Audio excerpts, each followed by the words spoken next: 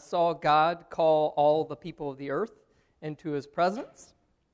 And we talked about the kind of reactions to this call, and that the nations trembled at his mighty coming.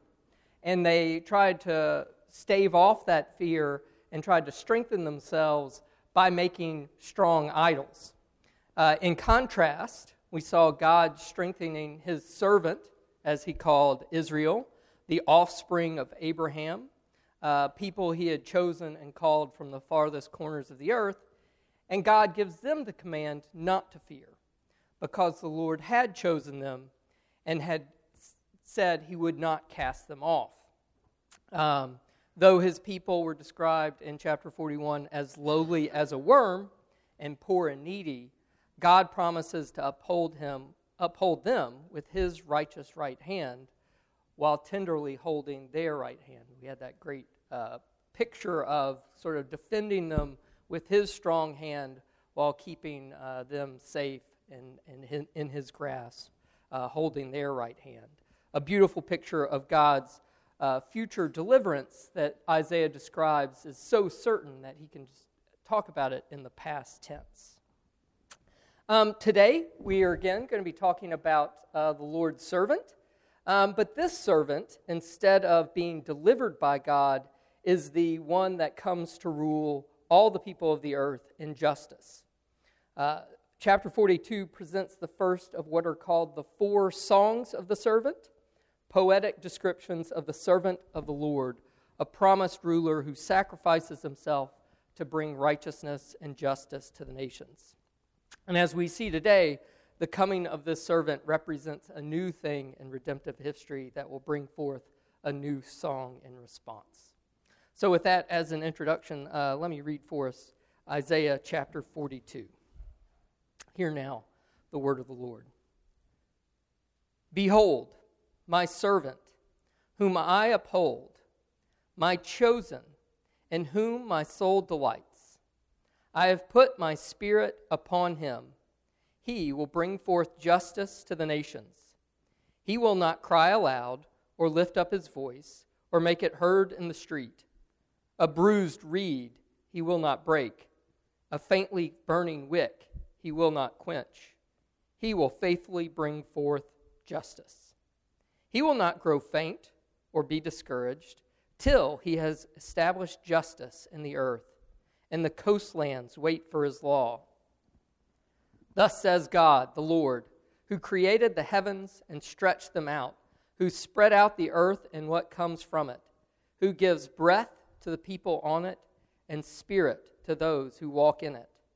I am the Lord. I have called you in righteousness. I will take you by the hand and keep you. I will give you as a covenant for the people, a light for the nations, to open the eyes that are blind, to bring out the prisoners from the dungeon, from the prison those who sit in darkness. I am the Lord, that is my name. My glory I give to no other, nor my praise to carved idols. Behold, the former things have come to pass, and new things I now declare. Before they spring forth, I tell you of them. Sing to the Lord a new song, his praise from the end of the earth. You who go down to the sea and all that fills it, the coastlands and their inhabitants. Let the desert and its cities lift up their voice, the villages that Kedar inhabits. Let the habitations of Salah sing for joy. Let them shout from the top of the mountains. Let them give glory to the Lord and declare his praise in the coastlands. The Lord goes out like a mighty man, like a man of war. He stirs up his zeal. He cries out. He shouts aloud. He shows himself mighty against his foes. For a long time I have held my peace. I have kept still and restrained myself. Now I will cry out like a woman in labor. I will gasp and pant. I will lay waste mountains and hills and dry up all their vegetation. I will turn the rivers into islands and dry up the pools. And I will lead the blind in a way that they do not know. In paths they have not known, I will guide them. I will turn the darkness before them into light, the rough places into level ground. These are the things I do, and I do not forsake them.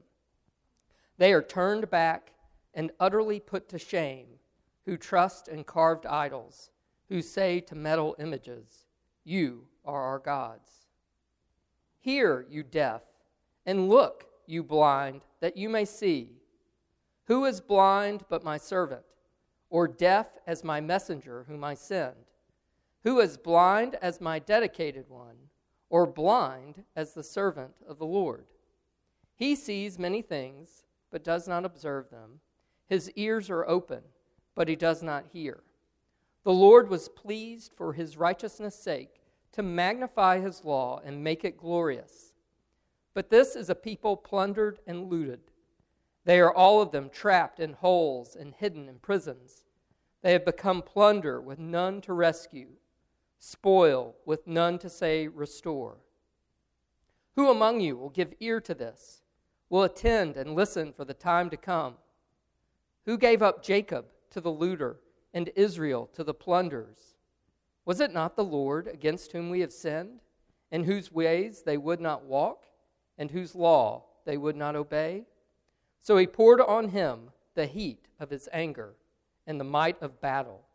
It set him on fire all around, but he did not understand. It burned him up, but he did not take it to heart. Thus far, the word of our God. Let's go before him and ask him to give us an abundance of his Spirit that we might know his revelation to us. Let's pray.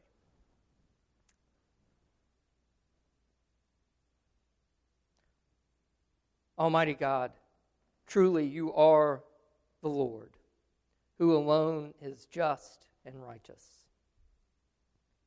You alone who are holy, holy, holy, as your prophet Isaiah tells us. Lord God, if we came into your presence without a covering, if we came into your presence in our sin, naked and dead in our sin, we would not be able to stand. We too, like the nations, would fall away. But Lord God, you have told us that we do not have to fear in your presence, that we do not have to tremble because of our sin. We do not have to be overwhelmed by your power, because although you are almighty, you are also loving, and that you are tender toward the poor and the needy, that you bring light to the blind, that you take the captive out of the dark hole of the dungeon and bring them into your glorious light. Lord God, we confess our blindness. We confess our need of you.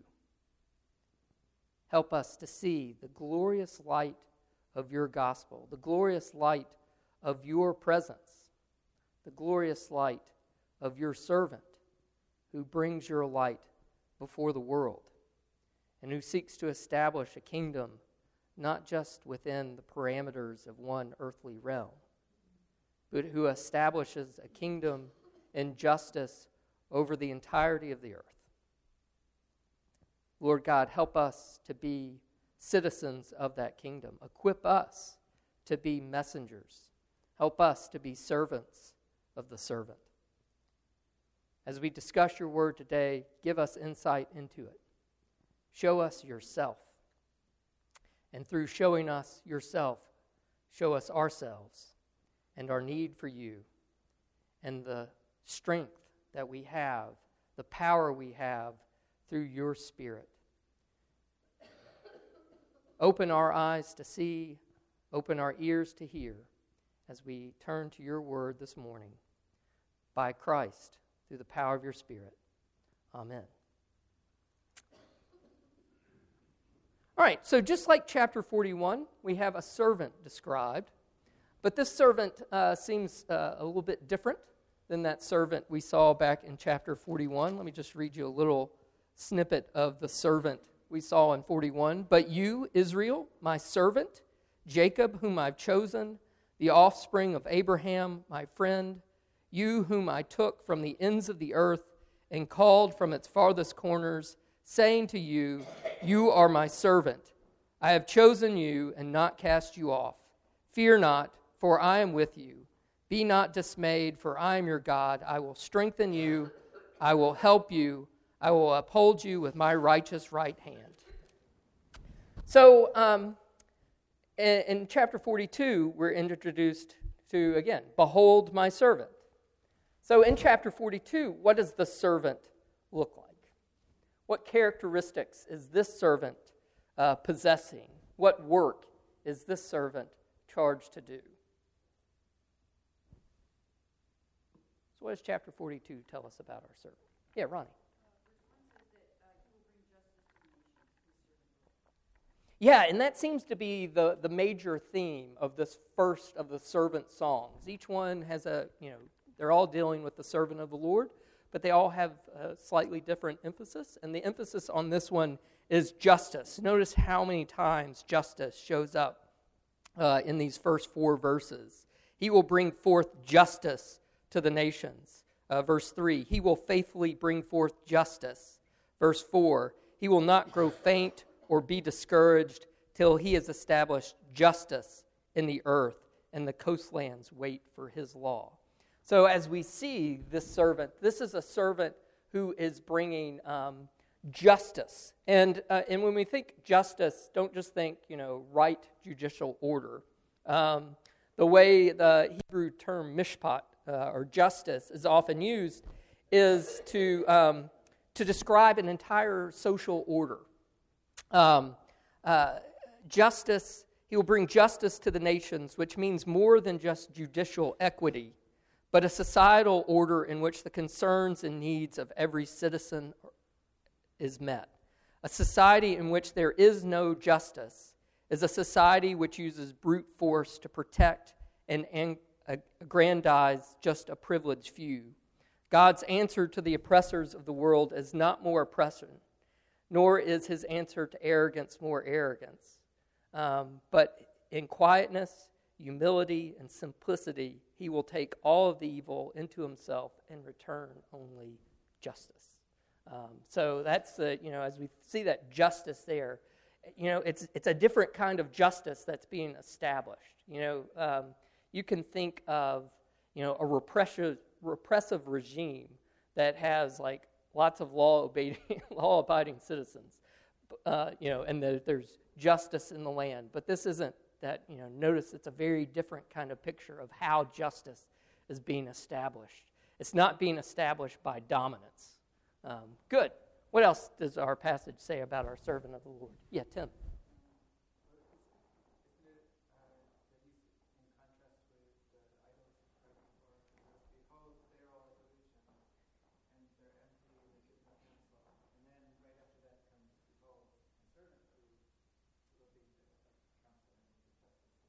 Yeah, absolutely. There's this. That's a great observation. If you look at what Tim's referring to, the very last word or verse of chapter 41, behold, they are all a delusion. Their works are nothing. Their metal images are an empty wind. So this kind of summary of idols that he had been giving in chapter 41, and then chapter 42 starts with this deliberate contrast. Again, we get that behold. So it's like, he summed up his argument about idols, his description of them. Behold, they're all a delusion, they're vanity, they're nothing. And then, behold, my servant, whom I uphold, my chosen, in whom my soul delights. So as we think about who this servant is, he's the opposite of that picture of idols. This servant is bringing strength rather than, again, like that picture we had in 41 of them needing to strengthen their idols, to kind of, as Matthew preached a couple of weeks ago, it's, or was it Jerry? I can't remember. They're all blurring together. Samuel, the image of the Philistine god, fallen. They keep having to prop it back up because it keeps falling over before the ark of the Lord. So idols, they're the works of human hands that humans have to strengthen them. And then as we see in the servant is bringing forth strength for the people. So there's this great contrast between the picture of empty idols we get in 41 and the picture of the servant of the Lord that he's presenting here in 42. Yeah, Bill.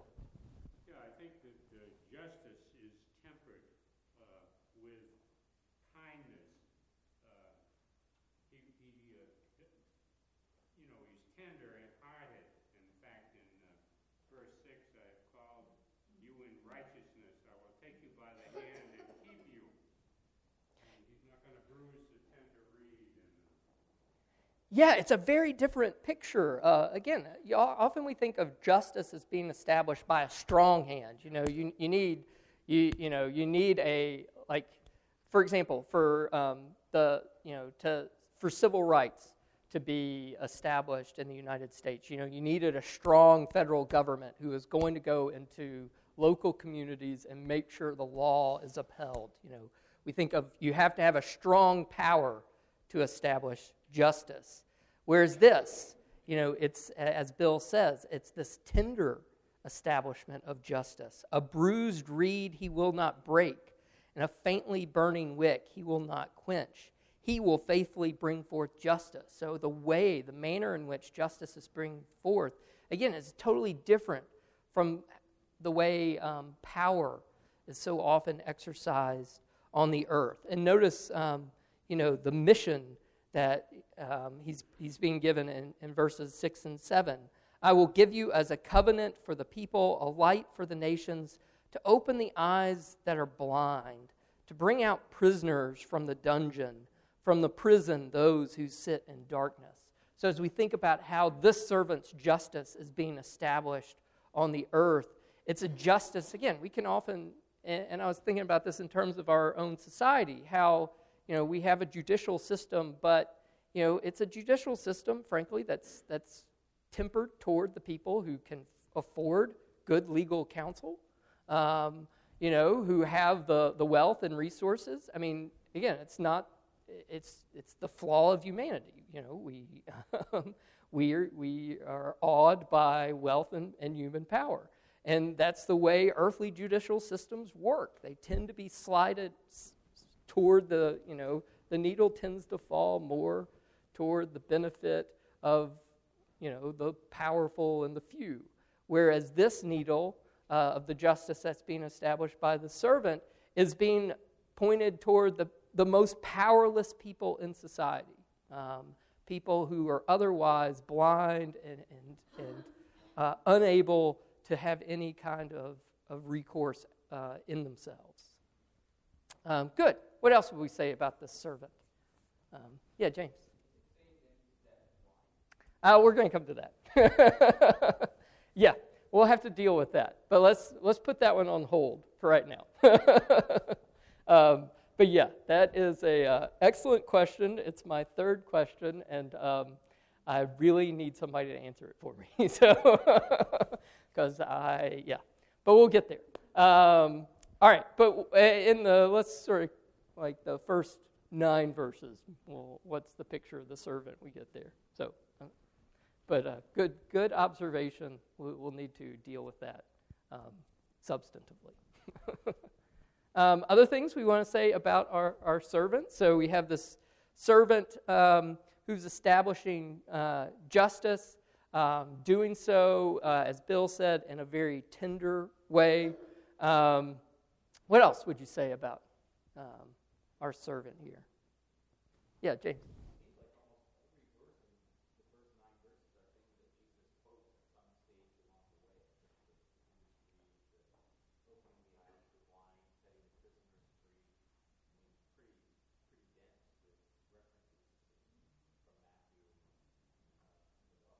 Yeah, and all the servant songs, are all going to seem very familiar to us because they all show up in the New Testament to describe the mission of Jesus. So as we think about the identity of the servant,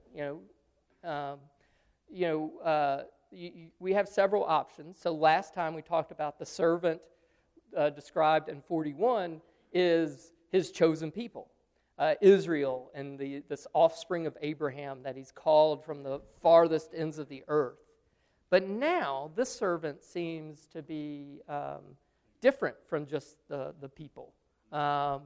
And so, the options for interpreting who the servant is, one, we could say, well, it's still the same servant, the people, and that's the typical kind of traditional Jewish interpretation of this passage, that it's still referring to the people, Israel. Or it's referring to this Messiah, this person we were introduced. If you flip all the way back, let's see if I can put my finger on it immediately. If you go all the way back to chapter 11, for example, this is just one of the passages we saw, kind of messianic passages we saw earlier in the chapter. There shall come forth from the stump of Jesse, and a branch from his root shall bear fruit. The Spirit of the Lord shall rest upon him, the Spirit of wisdom and understanding, the Spirit of counsel and might, the Spirit of knowledge and the fear of the Lord. And his delight shall be in the fear of the Lord. He shall not judge by what his eyes see, or decide disputes by what his ears hear, but with righteousness he shall judge the poor, and decide with equity for the meek of the earth. And he shall strike the earth with the rod of his mouth, and with the breath of his lips he shall kill the wicked. Righteousness shall be the belt of his waist, and faithfulness the belt of his loins. So, again, that seems to be a very similar portrait we are given, again, of this coming future king in the earlier chapters of Isaiah. Seems very similar to this description of the servant of the Lord. And this language, it's presentation language. Behold my servant, whom I behold, my chosen in whom my soul delights. I've put my Spirit upon him. He will bring forth justice to the nations. You get very similar kind of presentation language with the both in the Bible with the announcements of major figures, like if we're not going to turn there, but Abraham's described in kind of similar way in Genesis 26, Moses in Exodus, David in 2 Samuel. In non-biblical literature, this especially the phrase "he will bring forth justice" is a phrase that's often used at the presentation of a monarch. So there's even though this is a servant, there's this this undercurrent. This is a servant who is bringing rule, who's again that's kind of especially with the establishing justice. But instead of an earthly king who's called to establish justice, within the boundaries of his realm, this servant is establishing justice to the entire earth, to all the nations. So it's not just one particular place that justice is being established, but this is an umbrella of justice being established over the entirety of the earth and all the nations.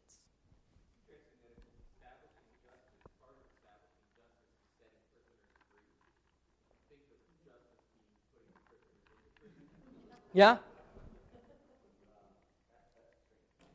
Yeah, and it's sort of the picture of justice, or the picture of prisoners that Isaiah has given us earlier. Think back to those passages where he's described a legal system that is, again, slanted against the people who can't defend themselves. That it's, justice that's turned aside to a bribe. We've had judges who, slide them $1. I'll side the case. Just settle the case in your favor. Because you're my friend, or we're of the same social class, or because you gave me a payment. So yeah, it's a very his understanding of justice is the people that are imprisoned. Might be wrongfully imprisoned, or again are those are the people in need. Again, as he's looking and just sort of think, the prisoners are coupled with the blind. These are people who are in need. They can't make their way on their own. At least I like how it even describes, like a blind person can make their way around a familiar setting, but it goes, well, let's take that blind person and put them in a new place, and that's what people are like. They are stumbling around in the dark dungeon, stumbling around as blind men in need of light. And notice that it's not just the servant is bringing light. The servant is light. I will give you as a covenant for the people, a light for the nation. So the Lord is giving this servant as a light himself, not just one who is like, sort of opening the doors and bringing some external light. But this servant is light himself, is a covenant himself. Again, that's a kind of weird way to sort of think. He's not bringing us. Usually a king establishes a covenant with the people, but this king is the covenant.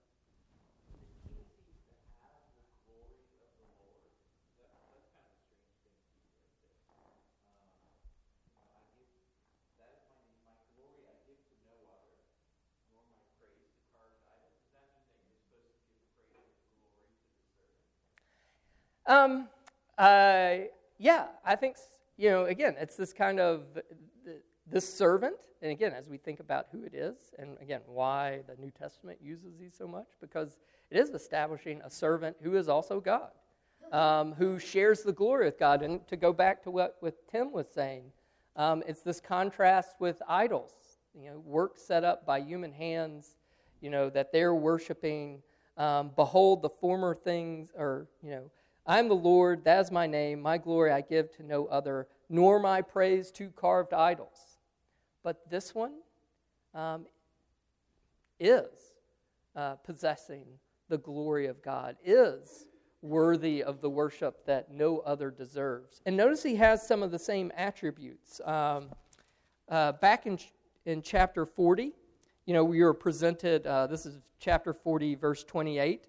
The Lord is the everlasting God, the creator of the ends of the earth. He does not faint or grow weary. His understanding is unsearchable. And then in our passage, verse 4, he will not grow faint or be discouraged till he has established justice in the earth. So again, very similar language, deifying language is being used to describe this servant. Yeah, Bill. I was just wondering whether, when he says, a light for the nations to open the eyes that are blind, I know prisoners who are Christians, and they're freer than many people on the outside. And so I think that this might include non-believers when they're prisoners of Satan, really. Yeah, and the blindness is really, it's a self-inflicted blindness. And that's the way Isaiah's used blindness throughout. It's people who can't see, and blindness. Just like I said, justice is kind of a quality of the servant that's established in this song. Blindness is the quality of the people he's coming to deliver. And notice it's 3 times. Verse 6 and 7. I will give you as a covenant for the people, a light to the nations, to open the eyes that are blind. Then again in verse 16, and I will lead the blind in a way that they do not know, and paths they have not known. I will guide them. I will turn the darkness before them into light, the rough places into level ground. And then again, the whole section 18 to 25 is dealing again with blindness as a characteristic of the people once again.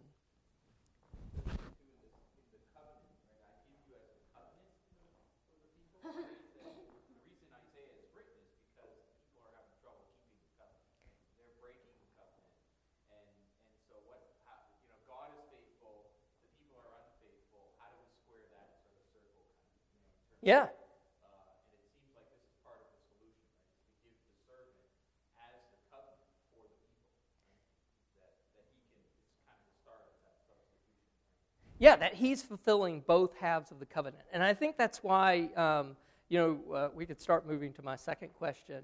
Why describe this as a new, why do we need a new song here? Or what's new about it? And I think you're getting to, why a new song? What is it about the coming of the servant that is new? And we've had covenant language all along, but what's new? Well, now you have the servant who is the covenant, who's going to uphold both, continue the fidelity that God's maintained throughout the covenants, but will also substitute his righteousness for the people, that he's going to take their covenant upon himself for them. Mary, you had your hand up.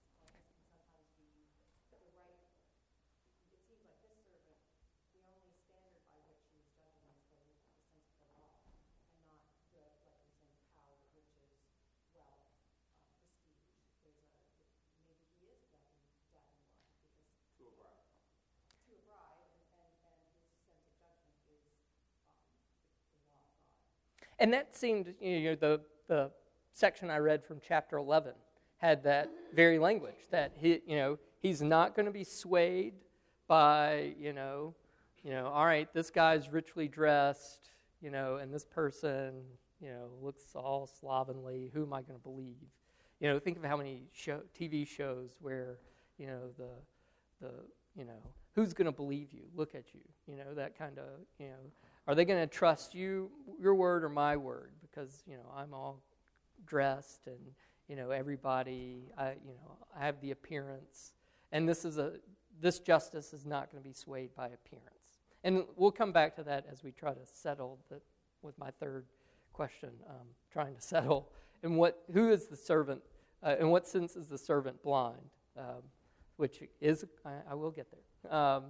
All right, well, let's, since we kind of turned a little to the new song, let's talk a little bit about that before we wrestle with this kind of thornier question of the blind servant. But why a new song? We've touched a little on this, but what's new about the new song? What does it mean to sing to the Lord a new song? And maybe looking at the content of the song before us helps to sort of understand what's new about it or what's not so new. Yeah, Ronnie. In verse 9, it kind of leads into the new song. It says, the former things have taken place and new things I declare. Before these spring into being, I announce them to you. So the new song has to do with those things. Yeah, the new song is a result of this new work of God. And as James said, we've had this covenant established. In Isaiah over and over again has sort of talked about the covenant. Remember, the book started off with this kind of covenant lawsuit. This is the terms of the covenant governing the relationship between you and God. And and remember, in their violation of the covenant, they, rather than me try to remember, I should just read God's words are better than my words. In this covenant lawsuit, the people, remember, we should not have been like Sodom and become like Gomorrah. And God tells them, wash yourselves, make yourselves clean, remove the evil of your deeds before my eyes, cease to do evil, learn to do good, seek justice, correct oppression, bring justice to the fatherless, plead the widow's cause. So, he's talked about the covenant and how the people have violated it, and they continue to violate it. And there needs to be this, something new has to happen to enable them to fulfill the terms of this covenant. Yeah, Andy. Where he says in 14, for a long time I have held my peace. I have kept still and restrained myself. I have given you plenty of rope. Yeah, and it's this establishing the kind of unfolding over time, and he's given them opportunity after opportunity. And part of that blindness that we see in the chapter on the part of the people is a blindness to understanding their own history, their own past. And again, I often say I'm a colonial American historian because, I need 100 years of hindsight. It's the things that are much closer to me that I have a much harder time, that I'm blind to, that I'm seeing. I often describe it. I know I've used this story, but I love talking about Dr. Payne. My driver's ed teacher, Mr. Payne, taught me about blind spots. The spot where, you're driving your car and you're looking in your mirrors, but those mirrors don't cover everything.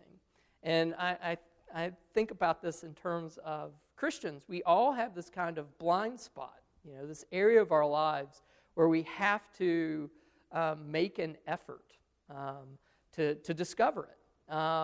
And we can go along happily and blithely, with this, area of blindness, this area of kind of unchecked in our lives. And that's kind of what's happening with the people. They're blind, and we've seen that in the book, them not being cognizant of all the things that are going on around them. They're reacting to kind of get themselves out of things rather than exercising that trust in God. Yeah, Rob. I'm not sure if it's an issue, but coastlands is mentioned at least 3 times in this chapter. Coastlands, I would imagine back then, is the foremost symbol of information. It's the ends. Yeah, it's the outskirts. When you're talking about something, so the coastlands, it's coming. This message again isn't for just one particular place. It's from shoreland to shoreland, from California to New York Island. Sorry, channeling my inner '60s songs. But yeah, so it's this.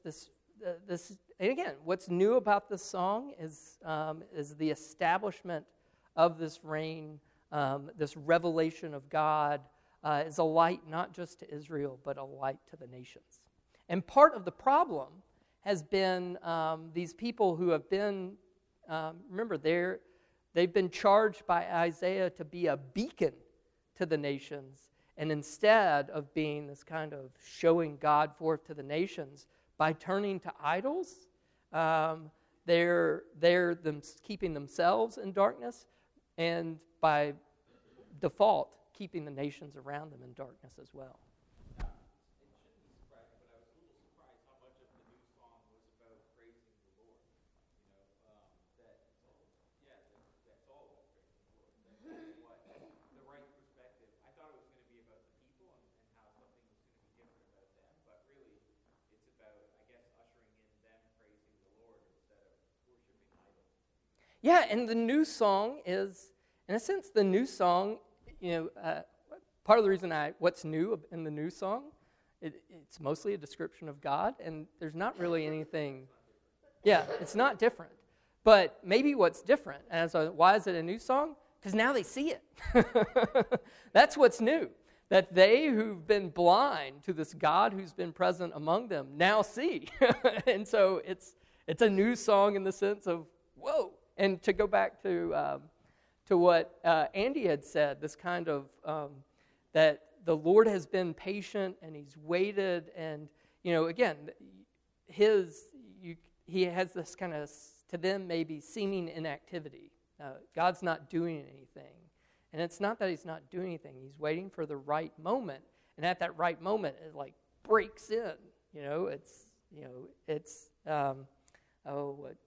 Like in Lord of the Rings and Two Towers, where the fortress is about to fall, and then Gandalf comes over the hill, and at the break of dawn, and light breaks forth, and everything changes. It's that kind of moment, that it looks like the battle's lost. It's the deepest dark of night, and then dawn breaks, and ushers in a total new reality. And it's that kind of image we're given here of them suddenly perceiving, this God among them. Rob, what were you going to say?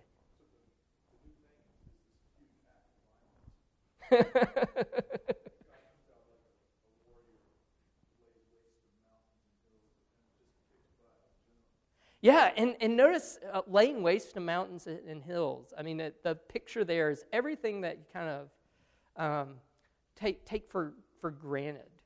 That think of how I'm not great at orienteering, but you find that fixed position.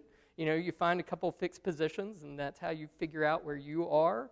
And this kind of taking everything that we think is fixed and certain, and he's laying waste to it.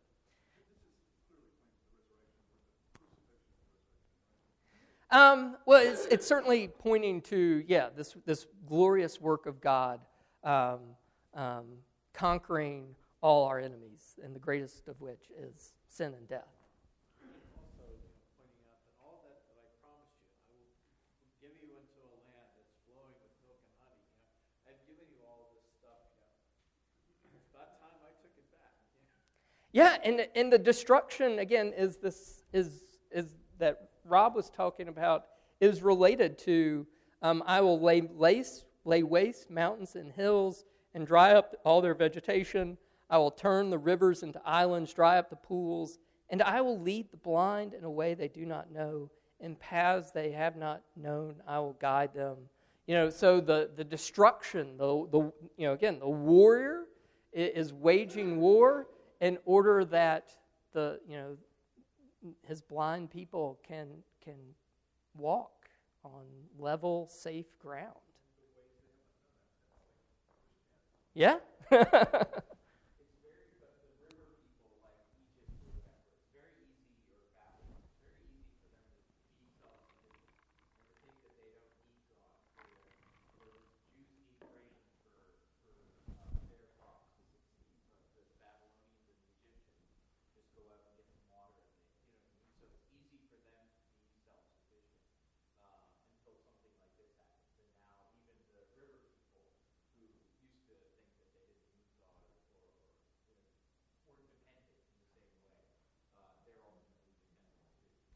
Yeah, and there's this great picture of this needy people, and who's being put to shame. They are turned back and utterly put to shame, who trust in carved idols, who say to metal images, "You are gods." These people who trust in the work of their own hands.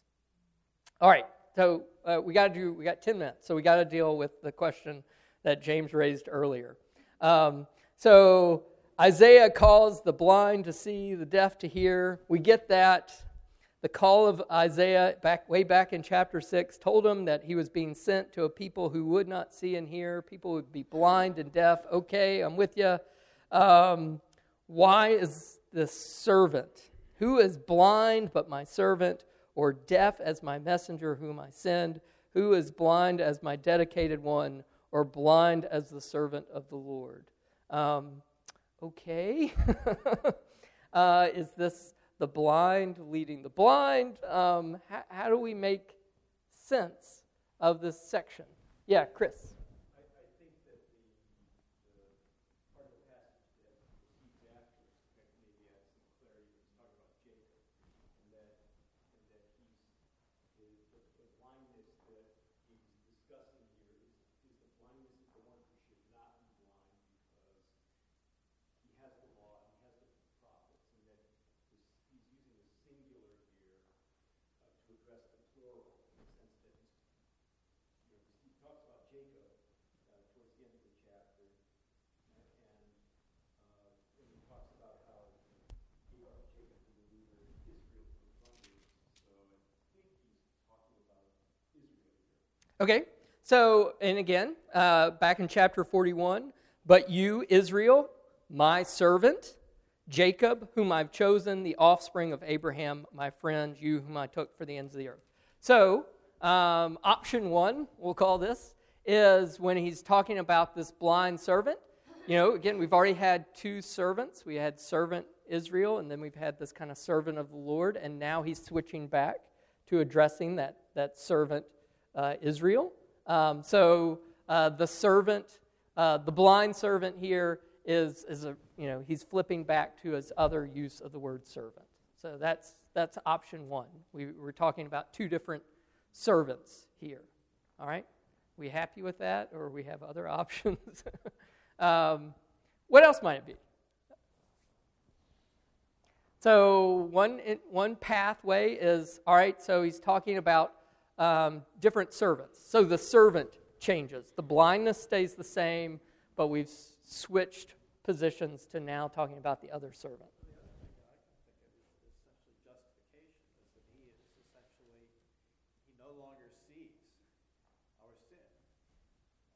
Yeah, that there's a, all right, so I was describing or thinking about this as the redemptive aspect of it, justification. I think you're absolutely right. This kind of, he's blind to our sin, and the kind of redemptive aspect of it as well. I mean, if this kind of idea, so he poured on him the heat of his anger and the might of battle. It set him on fire all around, but he did not understand. It burned him up, but he did not take it to heart. So, are we interpreting that as, again, he's in, I was kind of thinking of that, it could be interpreted the kind of pain of the cross, that, he is suffering the sins of all humanity, and sort of think that night in Gethsemane, where he's, weeps blood because he knows what he's about to face. So is it that kind of redemptive aspect of it? We may not get that far yet in this chapter, but it's at least clearly identification, right? He's identified with the people. Yeah. Whether or not, what that exactly means may not be totally clear at this stage, but what is clear is that he's identified with the people, and all the people, it's a people that are plundered and looted, that are trapped in holes and hidden in prison, and it seems like somehow he's identified with those people who are trapped in prison. Yeah, so that would be my third option, which I kind of thinking of as my incarnational option, that he is, in order to deliver the, blind humanity, he's become human. He's taken on flesh and dwelt among us. And in every way is identified with this people that's going downhill. Yeah, he didn't come and live in palaces. He came and lived among the poor and lowly, had no place to call his home.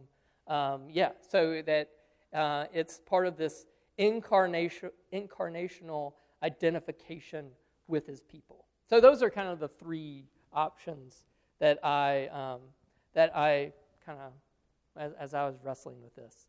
So what do y'all think? Yeah?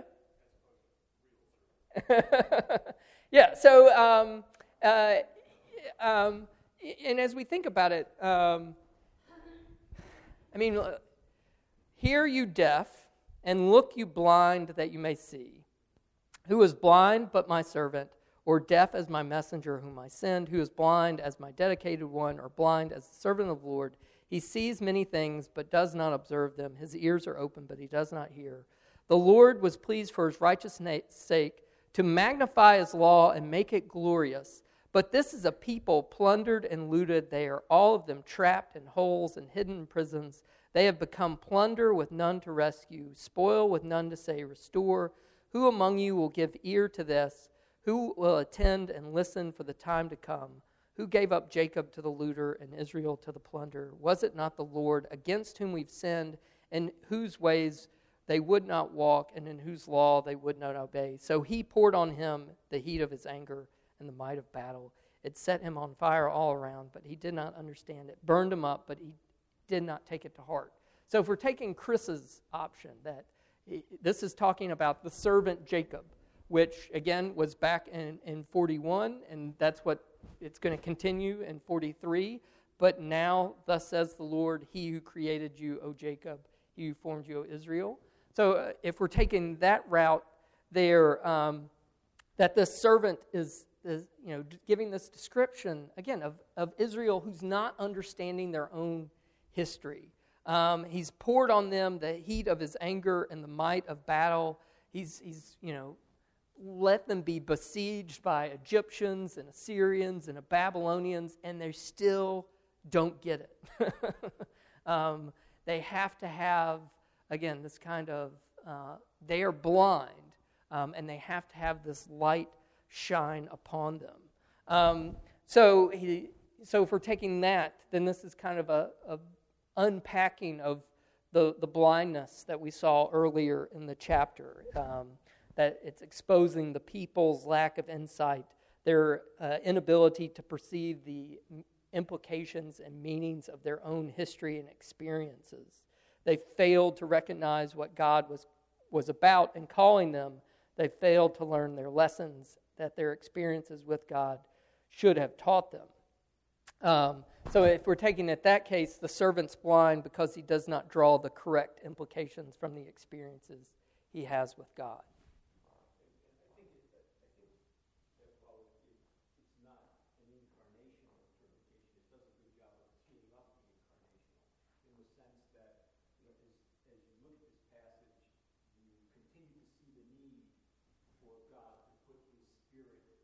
Within his people, and it helps to make sense of John, which leans heavily upon Isaiah as a gospel, when all the things that transpire in John take place, so that when he talks about the miracles and many believe on the miracles, but he doesn't entrust in himself, as he says in chapter 2, he didn't entrust himself to them because he knew what was in their hearts. And you see the different reactions to the different miracles in the New Testament. It points out once again that apart from God doing something really big through this servant, he's going to have to do something bigger than just bring him to the world and bring the truth. He's going to actually have to not just enter space and time, he's going to have to actually enter the hearts of his people to make a difference, because just like it happened before, it's going to happen again when he comes out of the sea. Yeah, in that sense in John, I am the light of the world. And, whichever interpretation we end up choice, I think we can all agree that the baseline is he's establishing that this world is a dark dungeon full of blind people that need the light of the world to break into it. And that seems to be the point of the message, with either option we take, that it's establishing the people as blind and totally without hope of rescue or restoration unless this servant of the Lord comes into their experiences. The light of the world bursts into their darkness and gives them a light that lets them now see and be able to sing that new song.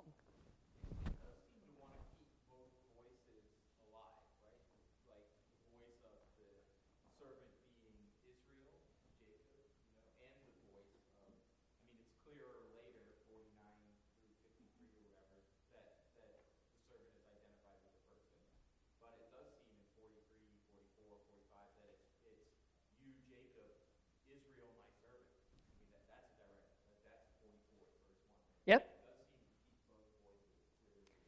He's using two senses of servants, which again was what makes this chapter, or the end part of this chapter, difficult, because he's clearly using servant of the people, but he's also using servant, and he's going to keep using them, and he's going to be switching back and forth. and I want us, and he's not doing it to confuse us. I think he's doing it to emphasize that our hope is in the same pathway of him. Again, that his, our hope isn't in taking power to ourselves, but following his pathway to power. And his pathway to power, as Isaiah is going to unfold before us, is death and suffering. He's redefining rule, and he's redefining our understanding of success. And the path of success for Isaiah is being a servant of God. And being a servant of God means taking that message, being that beacon, being that light to the nations, regardless of the cost. And Jesus is the model servant, because he's going to drink that cup of God's wrath to the dregs, that he's going to, by his stripes we are healed. He is going to deliver himself over. He's going to conquer death by giving himself to death, suffering that death in order to conquer it.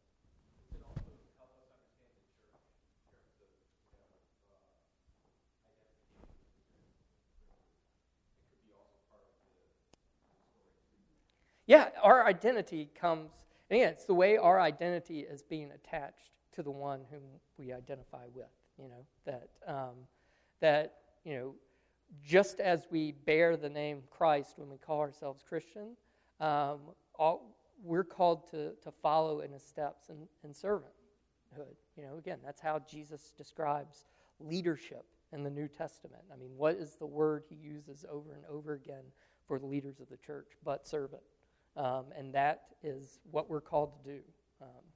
All right, well, we're at our time. So if you have other thoughts, again, we're in a huge section that these themes are going to be coming up over and over again. So, feel free to go back to earlier chapters or go to forward chapters as we go along. But next week, God willing, we'll do chapter 43, which is one of my favorite chapters in Isaiah. But let's pray. Almighty God, you are the light of the world, and you are the only truly just one.